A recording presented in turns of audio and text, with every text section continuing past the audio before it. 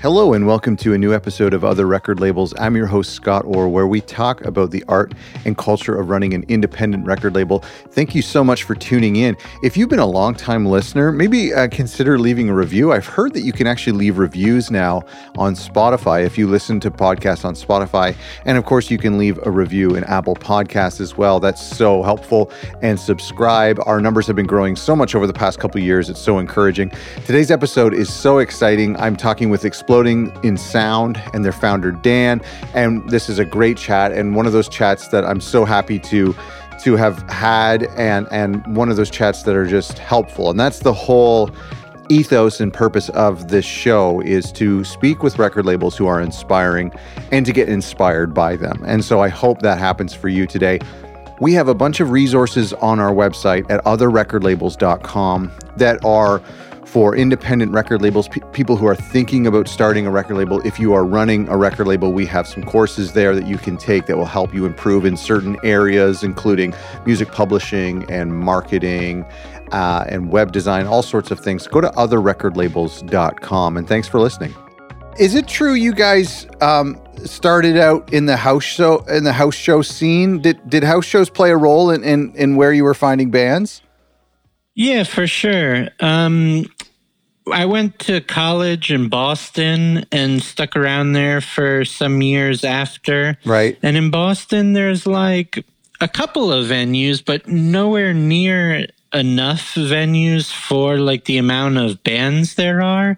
So house shows were super prevalent, especially at the time that I was there. I mean, now they've like cracked down on a lot of them. Yeah, but What year was this? Like what range? Around like anywhere between like 2004 and 2010. Okay. But yeah, I was going to house shows like, 4 or 5 nights a week. That's awesome. And like at some point, I started realizing like, wow, these are like legitimately my favorite bands. And were they like, was there like a modest PA system, or were things like unplugged? Like, how did it work?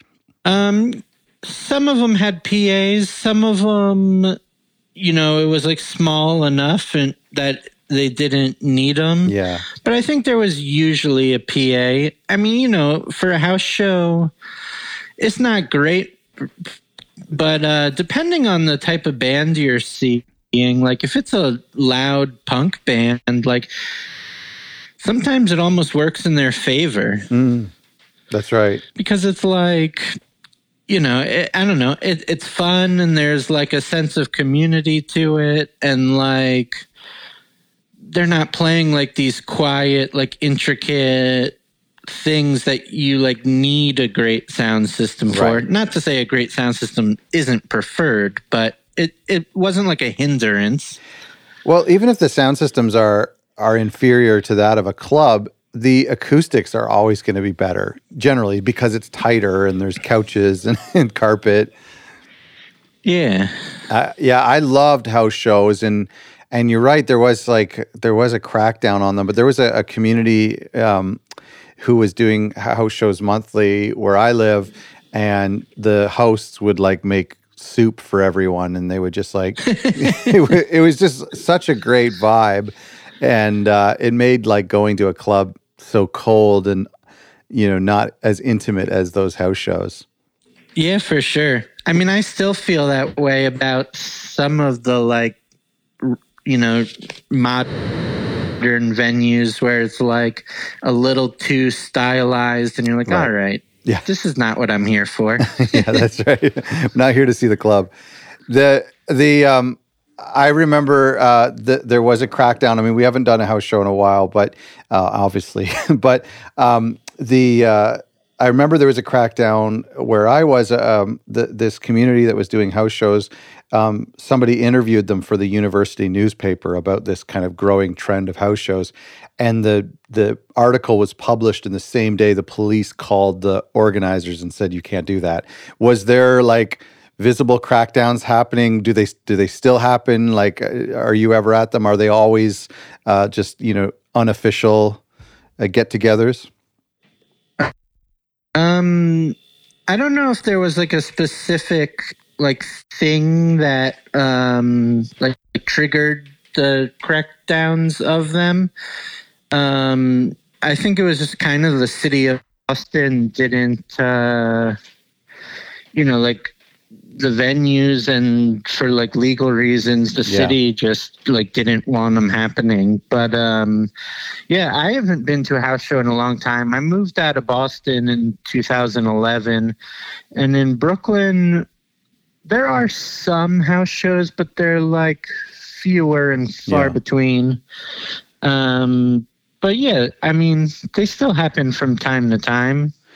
I think there's probably, I know David Bazan was doing like a lot of house shows, like touring. So I think you can kind of make it like a private party. I mean, probably a lot of house shows are happening. We just don't even know about it, which is the beautiful part of it. For sure. And yeah, like you do sometimes see like established artists who like make a quieter music and are like a bit older, do like house show tours. But I think those are a very different thing where they're like playing in someone's living room and it's like an acoustic kind of deal. Yeah, with chairs set out and hors d'oeuvres and stuff. Yeah. Over the years, has A&R changed at all? Is it more digital? Is it more like 3 degrees of who you know? Or is there still moments of being at a venue and hearing a band for the first time? I'd say it's probably more of the latter as far as exploding in sound is concerned, or more of the former. Okay, like 3 degrees of who you know. Sure. But to an extent, I also run like a music blog, and like in the process of doing that, I've discovered bands that like I have no connection to, but other than the fact that I love their music.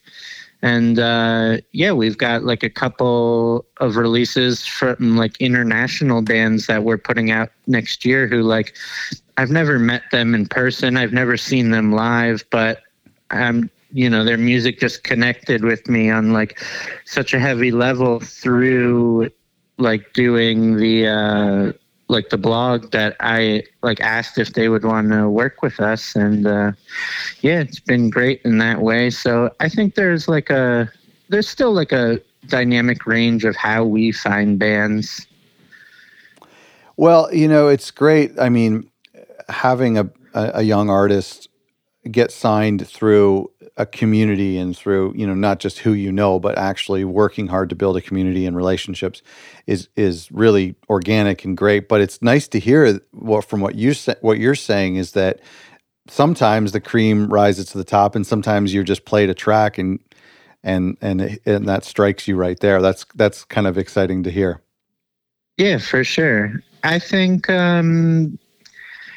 like finding your community is great, but if your community is like outside like the walls of the community that like I'm in, it doesn't, it's still a community. It's just not the one I'm familiar with. That's right. If that makes sense. Sure. I read this interview where you essentially said that as your label grew bigger, things didn't necessarily get easier, things maybe got crazier. How do you scale as a record label in a healthy way? I mean, opportunities are great, but they often bring more responsibilities. Yeah. I mean, part of it is like finding like infrastructure that helps. Like, for example, like, when we first got distribution, that took a big chunk out of like what we needed to do. Yeah. And finding publicists that want to work with your label, and it's like one of those things where like you obviously don't want to outsource too much because I don't know, I personally like to be as hands-on as I can be, but I think it becomes bigger than like what you can really do at some point in like, like I don't do the label full time. So I'm only working in like a limited capacity. And so it's nice to have other people doing their thing, like for your best interests. Totally. Yeah. Where did the idea for a record label come from? And I'm curious how far back it goes. Like, when in your youth was that seed planted, do you think? I always liked music a lot, and I guess as a kid, I didn't really think too much about labels because, I was listening to like alternative rock, like on the radio. And it's like, I love that music, but like, I didn't really care about like which major label is putting out this right. grunge band, sure. But then I think as I, the idea was that I wanted to work in music from a very young age, but like didn't really know much about it. Yeah. And then I think as I like got older and started learning about like indie labels and just the whole idea of like labels building catalogs that like you can just believe in, like I like so many bands that this label's put out, I'll just check out whatever they're releasing. Yes. And I think when that like clicked in me was when I decided like this is something I could actually do and I don't have to work for like a soulless major label. I want to fast forward to something I read about you starting a music blog with the intended goal of converting it into a record label. I don't know if that's true, but that seems really astute for someone at that stage in life to recognize the importance of a built-in audience. Can you tell me a little bit about that? Yeah, that's true. I worked as like a temp for like 2 years for a major label, and around that time, and this was like when I was in college and then just out of college, and around that time, I didn't love the work I was doing, to put it mildly. Sure. So at the same time, I decided that like I would counteract sort of what I'm putting out into the world by starting my own music blog where I can write about the things that I actually do care about. Right. And as you said, the goal in my mind was like, well, I can build like, loyal readers through this and then eventually convert it into a label. And hopefully the people who read the site, like trust my taste enough to at least, to like pick their interest at least. Did it work? It's hard to say. But it's a good thought. To an extent. And I think to an extent it also helped when I like started approaching bands that like, they were all very familiar with what I was doing. Yeah. And like we had written about some of them like on the site. Yeah. And, they knew I cared, if nothing else. Yeah. Yeah.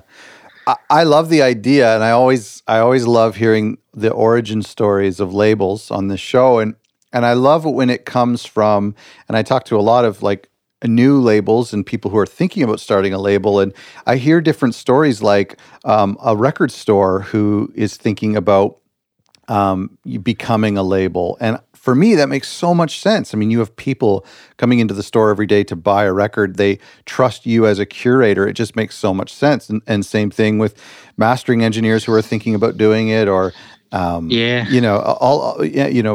studios. I just feel like a blog, I think that makes total sense to me. Yeah, I mean, I basically ran the blog the way I run the label, and it's like almost entirely out of like a love for music and not so much like a love for like the business structures that are in place. Right. I'm curious about your short stint at a major label, and I know the label. I won't say it unless you do. But what was it about that experience that really motivated you to do things differently? It just wasn't my thing. It wasn't like, it wasn't like the label necessarily did anything wrong, but it was like a major label where I liked some of the hip hop acts are like some of my like favorite acts of my life. Sure. But then there's like a lot of like pop acts that I ended up working with, and things like just things that in no way do I want to spend my time promoting. Just stylistically, just because you don't love the music? Yeah. And I just don't, it's like the whole the whole major label model of like, we have some artists and they're just going to do what they're going to do. And then other artists we're going to like pour all this time into. And it's like, if you just poured like equal amounts of time into everything, then like maybe those other artists like could make new fans and not just do what it's going to do. Right. And like, I don't know. There's just a lot of things that it just like kind of turned me off. And I also felt like a lot of the people I worked with, like maybe didn't so much care about like what music they were releasing so much as like, it was like a job versus like a passion. Sure. And I get that because like at the end of the day, it's about, in the major labels at least, it's about like making as much as you can make. But like, I wasn't coming at it with that perspective. Do you think it's possible to, I don't want to say run a label, but maybe work at a label and do right by the artists, but not necessarily have it rooted in fandom and just be good at your job and promoting a record even if you don't like it? Well, yeah, absolutely. I just think on like an indie level, like, why would you be releasing something that you don't like? Yeah, that's right. And maybe it does happen. Some labels are more into like chasing hype than others, but I still assume that like at least labels of my size, like if you're releasing something, it's important to you. Sure. Because if it isn't, like, you're just wasting your time. Yes, that's right. And it's your time. It's not like you're being paid by your company or by a boss. And it doesn't matter what you're working on. Yeah, it's either your time or your family's time or your personal time. So it has to be something that you're very passionate about. Yeah, absolutely. I don't want to make too much of this short time at this major label, but I know for myself, working in a soul-sucking office, even the short amount of time that I did that, it really set up these guardrails in my life to know, like, I no longer want to do these things, or I will never make these mistakes. Is that true for you? Do you look back on that time and think, I certainly don't want to be going down that road? Yeah, I mean, definitely. It's also not a road that's particularly open to me. Sure. So, it goes both ways. Yeah. But, I mean, if I could get a job in like the proper, like major label music industry, I don't think I would take it. Oh, yeah. Yeah. I know what you mean. Yeah, no, that's very interesting. It's almost like it's one of those things where working a record by an artist that you absolutely adore that probably has like a very low chance of becoming a quote unquote hit is more fulfilling than working a record that is almost guaranteed to be a hit that you don't care about. Yeah, absolutely. And I think I've held like a wide range of music industry jobs over the years. Okay. And I know that a lot of them I don't want to continue to do, but having done them has given me like a lot of perspective on things that are important to running a label. Like not so much my time doing the temp stuff at a major, but like I worked as a publicist for like 4 years, and I worked for a pressing plant for like 3.5 years. And like my understanding of how these things work, I think, is pretty crucial to navigating the world, even for like a label that's like, you know, as small as ours. I think that's so important. If you're starting a label, it's almost like it'd be really beneficial to spend a month or 3 months to go and tour a pressing plant and tour a college radio station, and, you know, to maybe volunteer with a publicist or something for a couple of weeks. Just, it totally gives you such great perspective. Yeah, for sure. And like just understanding the way those worlds work is, you know, is such a valuable like asset, because like some people just want to dump like all their money into like press, but like you have to understand that, like, you know, there's like a ceiling to it, and that, you know, it does go with like how productive the artist really wants to be. Like you can't like make something happen that like doesn't exist. Right. What? And, you know, I learned that by doing campaigns for bands no one's ever heard of that do no touring. And it's like, this is good music. How come no one's writing about it? It's like, oh, because there's like no visibility on this band. Sure. Yeah, that's true. What, as we talk about the record label and all of the operations of the record label, I'm curious for you, what is it that really drives you? What section of running a record label? What I love about record labels is the variety of the job. Some days I'm actually okay to punch in numbers into a spreadsheet. I love the listening to music, the designing of music, all of these things. Is there something like a specific section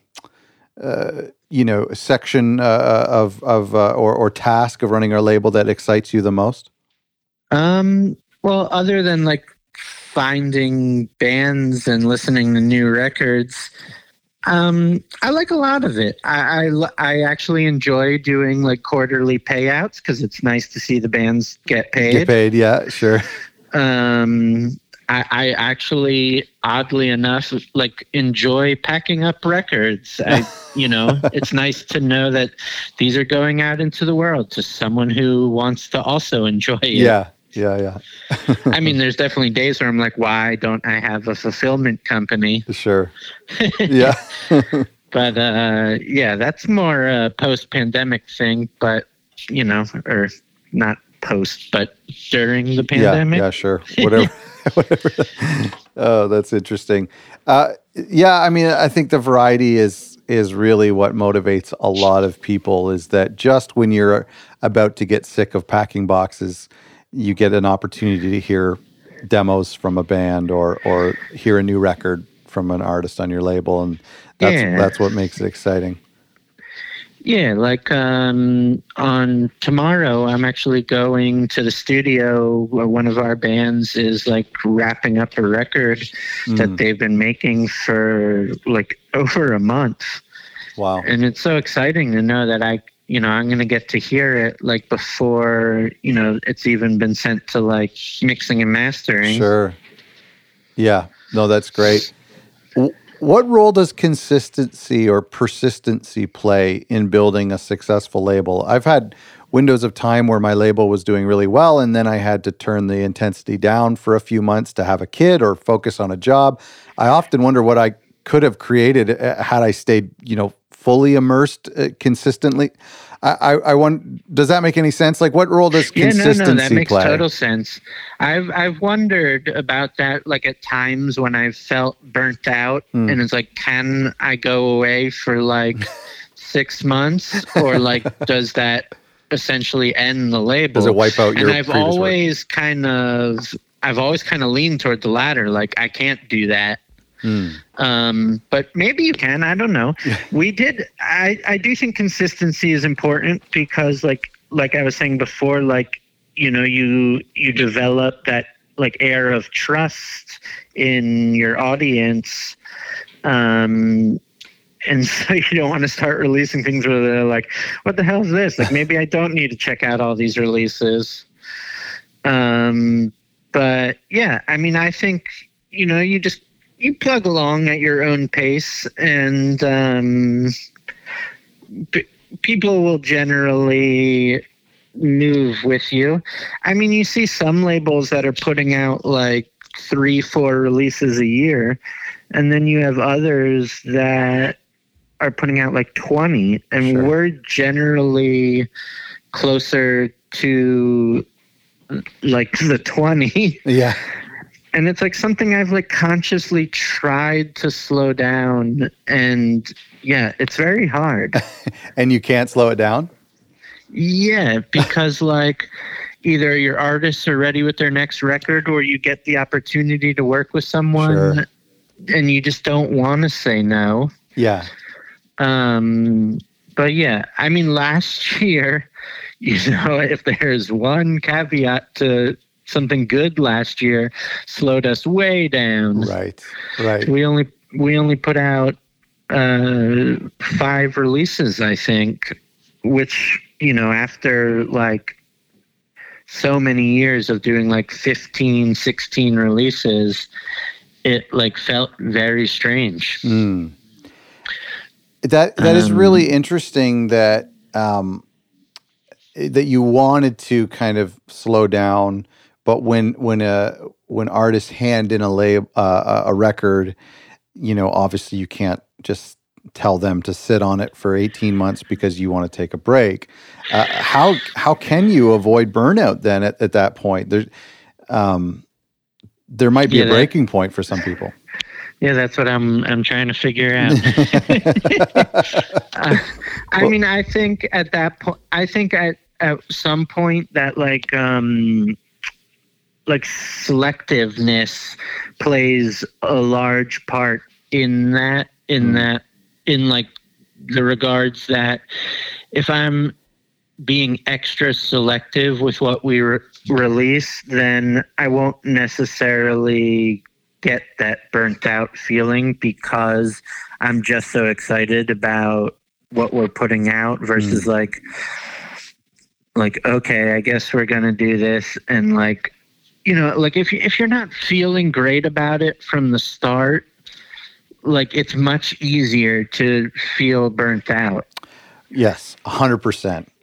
And like sometimes it's an artist you love, but like a project that like, you know, maybe doesn't need this like large rollout or like press campaign or vinyl campaign. And it's like, this would have been a great digital release. Sure. It would have been a headache for no one, and we would have just moved on. Sure. Yeah.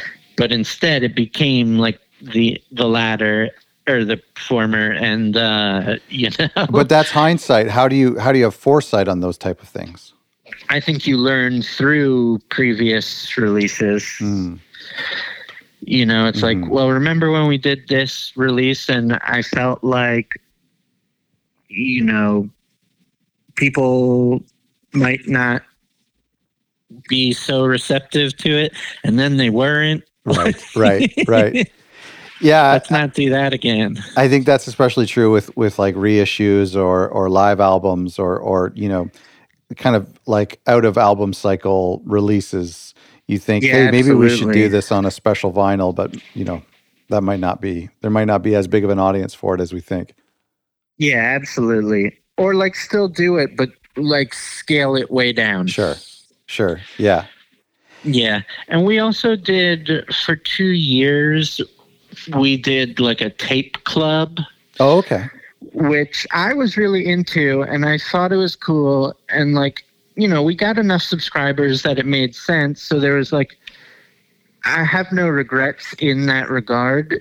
It's solely in like in terms of just like, okay, so now we have all our usual releases plus 6 more that we're like cramming in there. Yeah.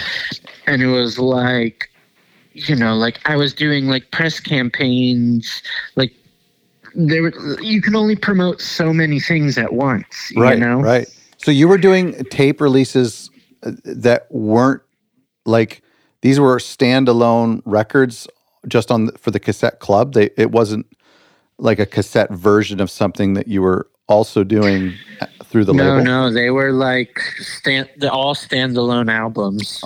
Wow, that's crazy. Yeah. Yeah. And like, 6 releases isn't that much, but it is when you're like putting it together with the like, say 10 or 12 you were already going to release. Yeah. Oh, for sure. Yeah. There's a great quote as you were talking. I've tried to kind of live my life by recently, where it's like, it says, if it's not a hell yes, then it's a hell no. And I've been trying to think about that, like when an artist, I maybe want to work with an artist, I'm like, yeah, this could be cool. Then it's like, listen, if I'm pondering it, then it's a no. But if it's a no-brainer, then it's a yes.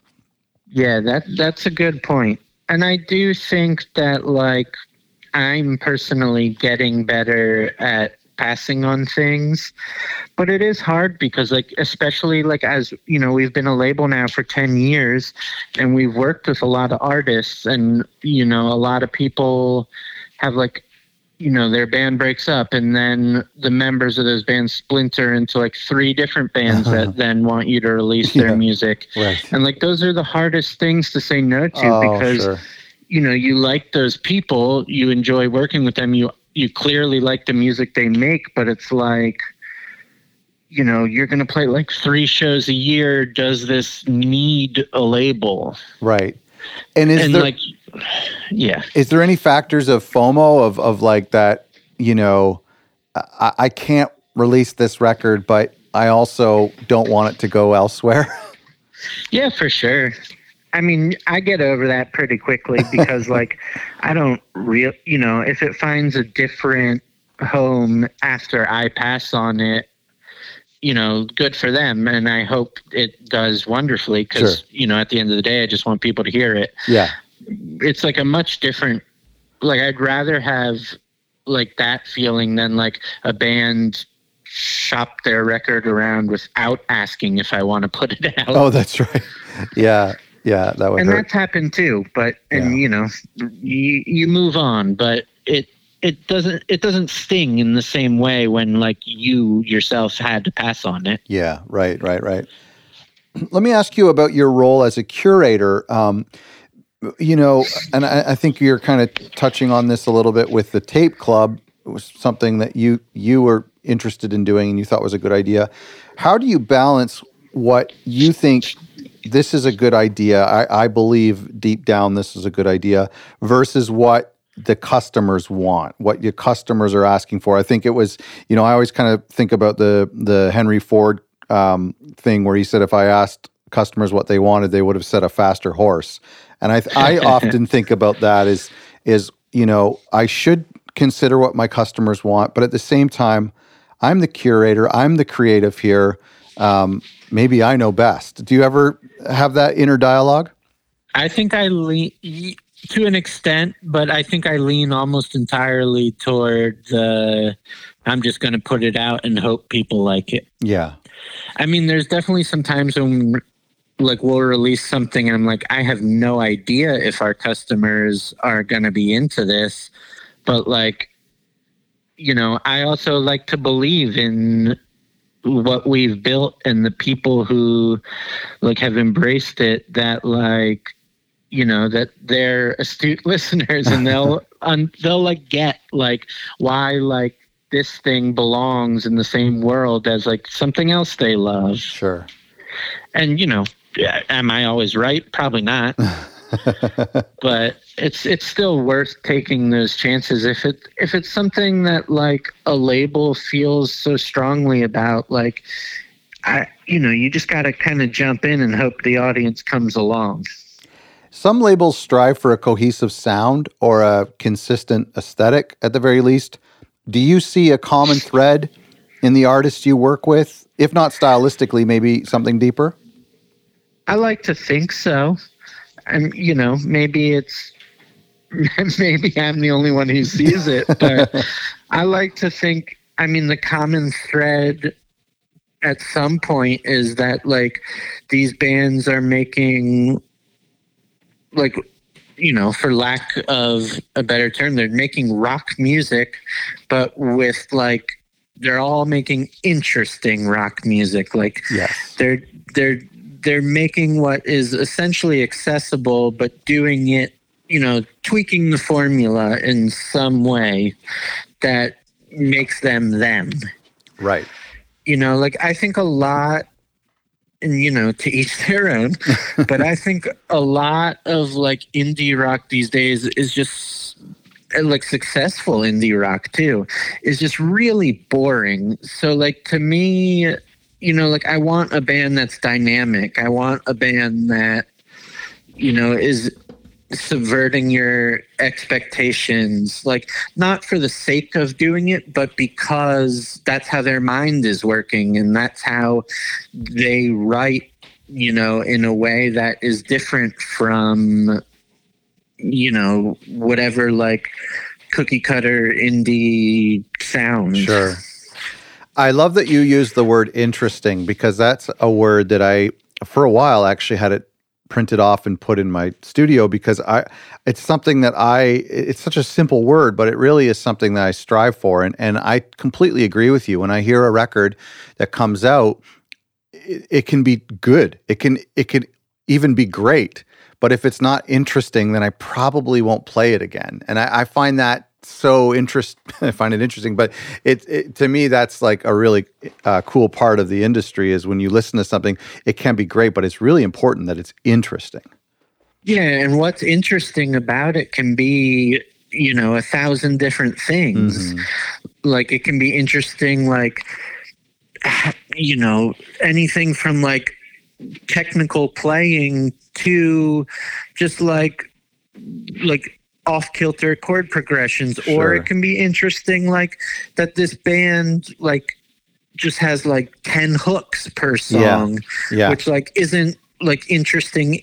It's not in the like complexity kind of way, but it's just interesting that like, goddamn, there's a lot of hooks here. Yeah. or even like if it's a rock band who puts out like kind of a folkish record, you know, or vice versa, that in itself is interesting.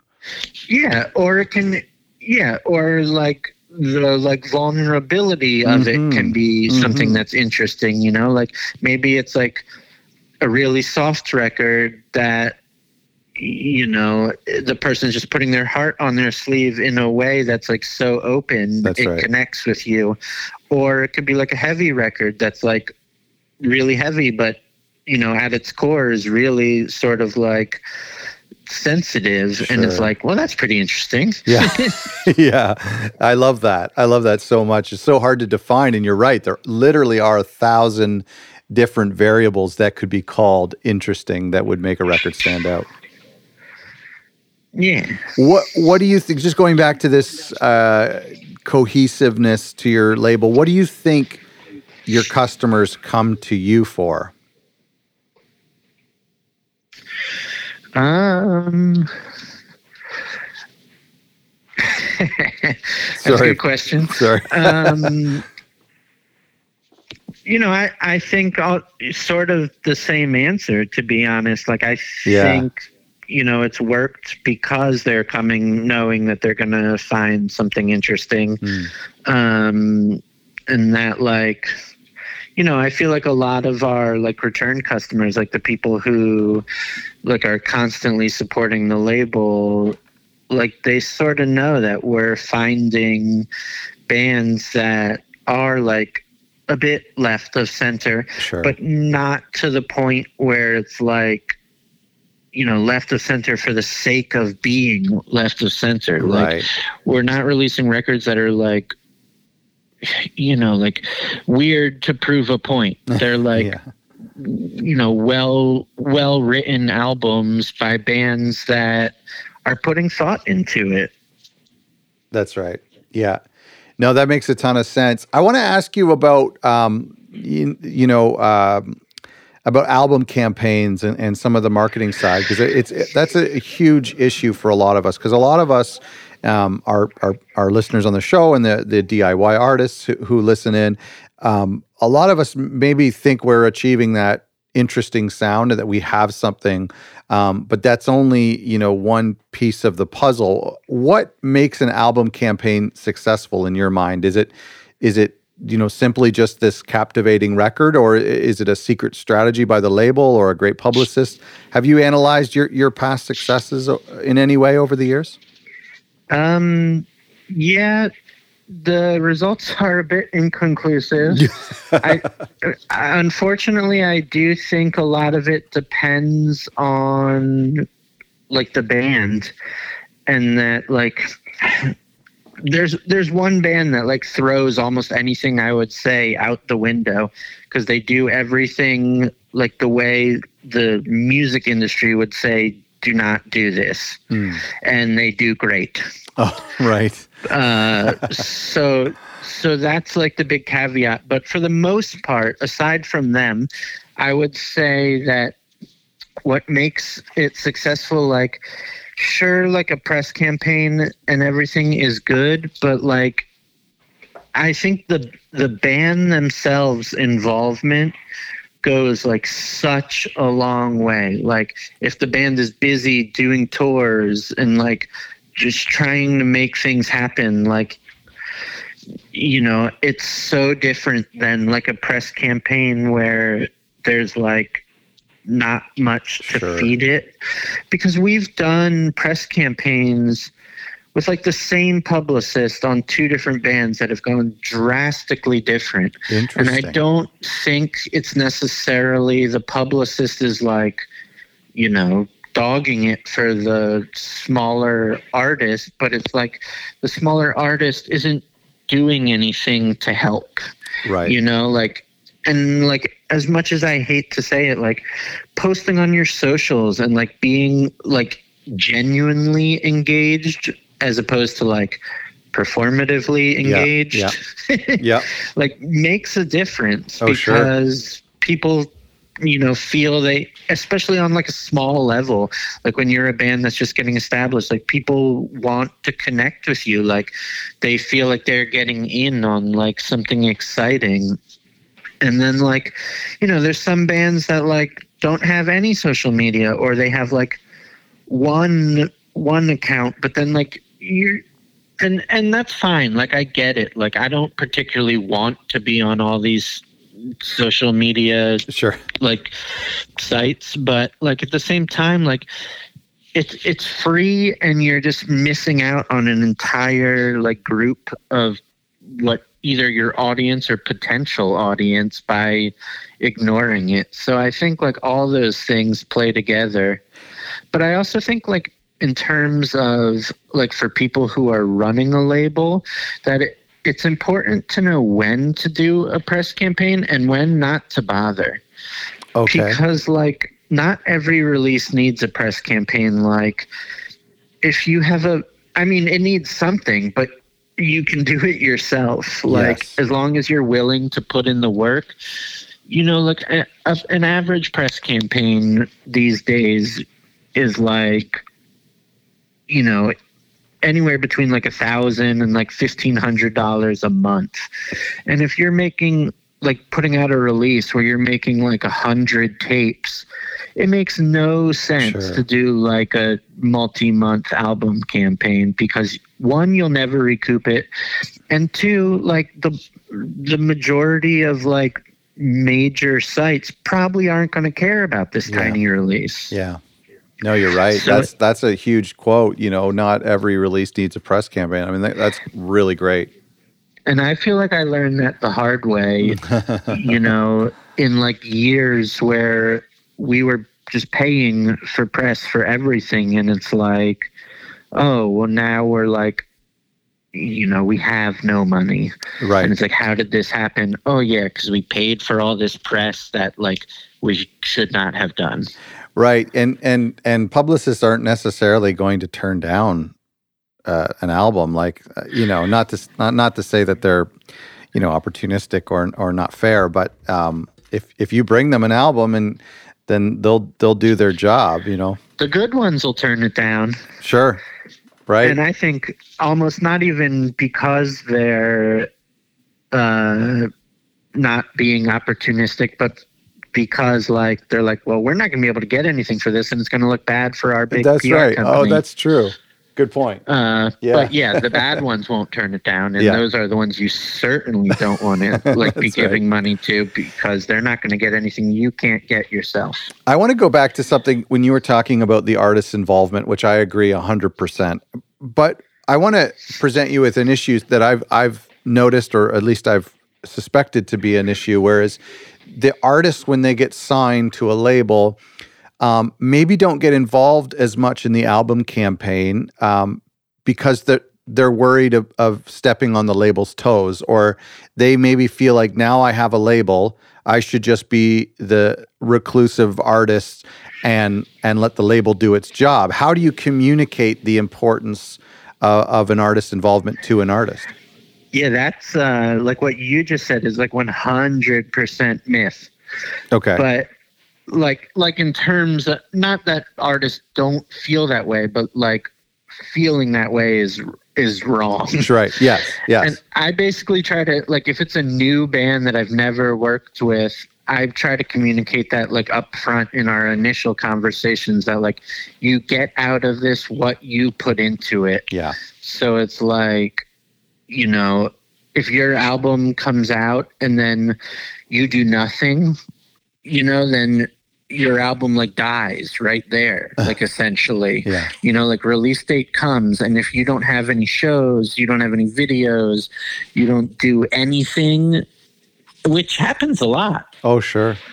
Then, you know, that's just it. Like it just drops off like right then and there. And I think that's like a thing that, you know, plagues every small label, is like how to keep this momentum going past release date. Yeah. And it's not easy. And, you know, bands don't want that, like, to fall on them to keep it going. But like, it really does in like terms, I mean, we've seen it in like the success of like some of our bands versus others.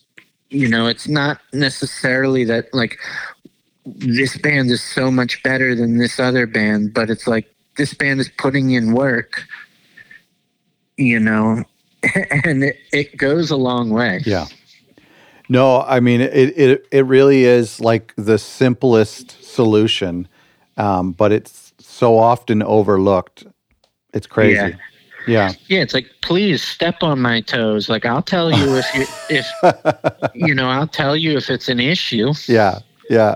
I remember an artist saying to me, like, you know, that he was going to email his record out to some of his press contacts or email just to some blogs that he admired and you know, wanted to make sure that he wasn't sending the same thing, you know, sending to the same blogs that I was. And at the end of the day, I thought, you know what? It doesn't matter. Like, it doesn't matter if they get two emails on the same record, one from the artist, one from the label. I just don't. Yeah, they like that. That's right. Yeah. So it was so funny how, you know, this artist thought that they would be stepping on my toes. Yeah. And it's also like, yeah, I feel like some artists come at it with such a different mentality that like, it's nice for like a site to get a personal email. Mm-hmm. And like, there's the whole fact that like a lot of these sites didn't open the first one. So like, that's right. It's just giving another shot. Yeah. You just doubled your chances. I like help a lot of like really small bands out when they just like want advice on things. And like, I'll like be talking to like a friend who's in like a very small band and about like how to do their own PR. And they're like, yeah, I didn't hear back. And I'm like, well, did you follow up? And they're like, no, I just sent the one email. I was like, no, you got like, as much as people like to be annoyed on Twitter and say like, just following up, like, you know, sarcastically, like you do have to do that. Sure. Yeah. Because like all these sites are getting like hundreds, if not thousands of emails, you know, a day. And like, they're just not going to catch everything. So sometimes like they're not even going to know you emailed them until like your third attempt. Yeah, that's right. I think I followed up with you for this show a month later. and it worked. Yeah, and it wasn't like I ignored it. I just totally missed the first one. Well, it's because I always think that's because of the way that we have our phones with us all the time. Like we'll be like, at a family dinner, or we'll be somewhere totally inconvenient or a traffic light and see an email come through and go, oh, that's interesting. And then totally forget that it's there. And then it gets like moved down the inbox. Yeah, for sure. And because I do run like that blog I mentioned, and it's a very small site, but I still get like if I weren't checking my email, like at the end of the day, I still have like 300 emails, and that's like a tiny little site. So wait. 300 emails a day? Yeah, probably. Oh my goodness. Yeah, and if you imagine like a site that's actually legit, like NPR or Pitchfork or Stereo Gum, like those people are probably getting like literally thousands of emails every day. Yes. And like, so filtering through them, sometimes you just go like mass deleting, and like you miss things fall through the cracks that like maybe you would care about. Yeah, exactly. How do you then, okay, so this is interesting because you run a great blog, the type of blog that you as a record label are pitching to or would be pitching to, like that, does that give you any insights into how to pitch a record? Not really. I think so much of like how to pitch it is like, it just so much of it matters on like, is this even going to get opened? Like what you write in the email is all irrelevant if no one opens it. Yeah. Or like if it's going into somebody's like spam, and it's like, it's hard not to do that. Cause like, what am I like, they always say like when you're a publicist, like you should never copy and paste anything. And it's like, but if I'm including the bio, like I'm not going to retype the bio every time. Yeah. Oh, it's so true. Yeah, it's so true. I love when people are, will post on a message board or an artist will send me their, 10 paragraph bio and say, do you think I should say this, or do you think I should change this wording? And it's like, hold on. If you have a 1% chance of somebody opening this email, and then your only likelihood is they're just going to scroll down and click on the SoundCloud link or whatever. That's it. Nobody's reading this. Yeah, but at the same time, like you really can't send one without one. Sure.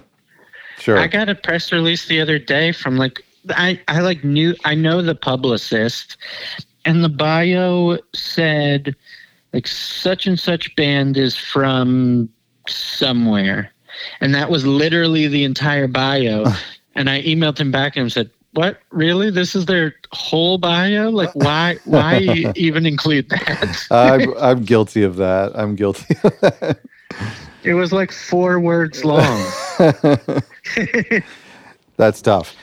Listen, I don't know. I think in like a way, music publicity is a strange beast, but like in a way you like have to really lay out like what it is you're looking for and what it is you want them to know, because so much of it is like just being done, relatively quickly and without a great deal of thought. I'm not talking about like big feature articles for like artists that they really care about, but if you like convince someone to feature your single and they're like, they're like, I dig this, but I have no idea what to write.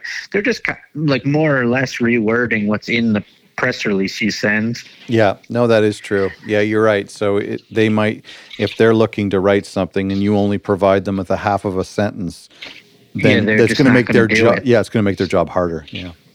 Yeah, and they don't want a hard job when they're talking about like, track write-ups. That's right. This has been so helpful and so informative. Thank you so much for doing this. I have a couple of questions if you have a couple more seconds for our patrons, but thank you so much for doing this. Oh, thanks for having me. Yeah, it's a real honor. If you want to catch my extended interview with Dan, where we play our fun little game and we ask a special question to all of our guests, consider becoming a patron by going to patreon.com/otherrecordlabels. To find out more about Exploding in Sound, even though I know most of our listeners are already huge fans, but go to explodinginsoundrecords.com, give them a follow on social media, and support their record label, as I'm sure you already do. Thank you so much for listening, and don't forget to go to our website for resources by going to otherrecordlabels.com. And please consider, this is too many call to actions, by the way. I'm telling you to do like 5 things right now, but whatever. Please consider giving us a review and subscribing to the podcast. There you go. I think that was 6 different call to actions, so pick whichever one you would like to do. Thanks for listening.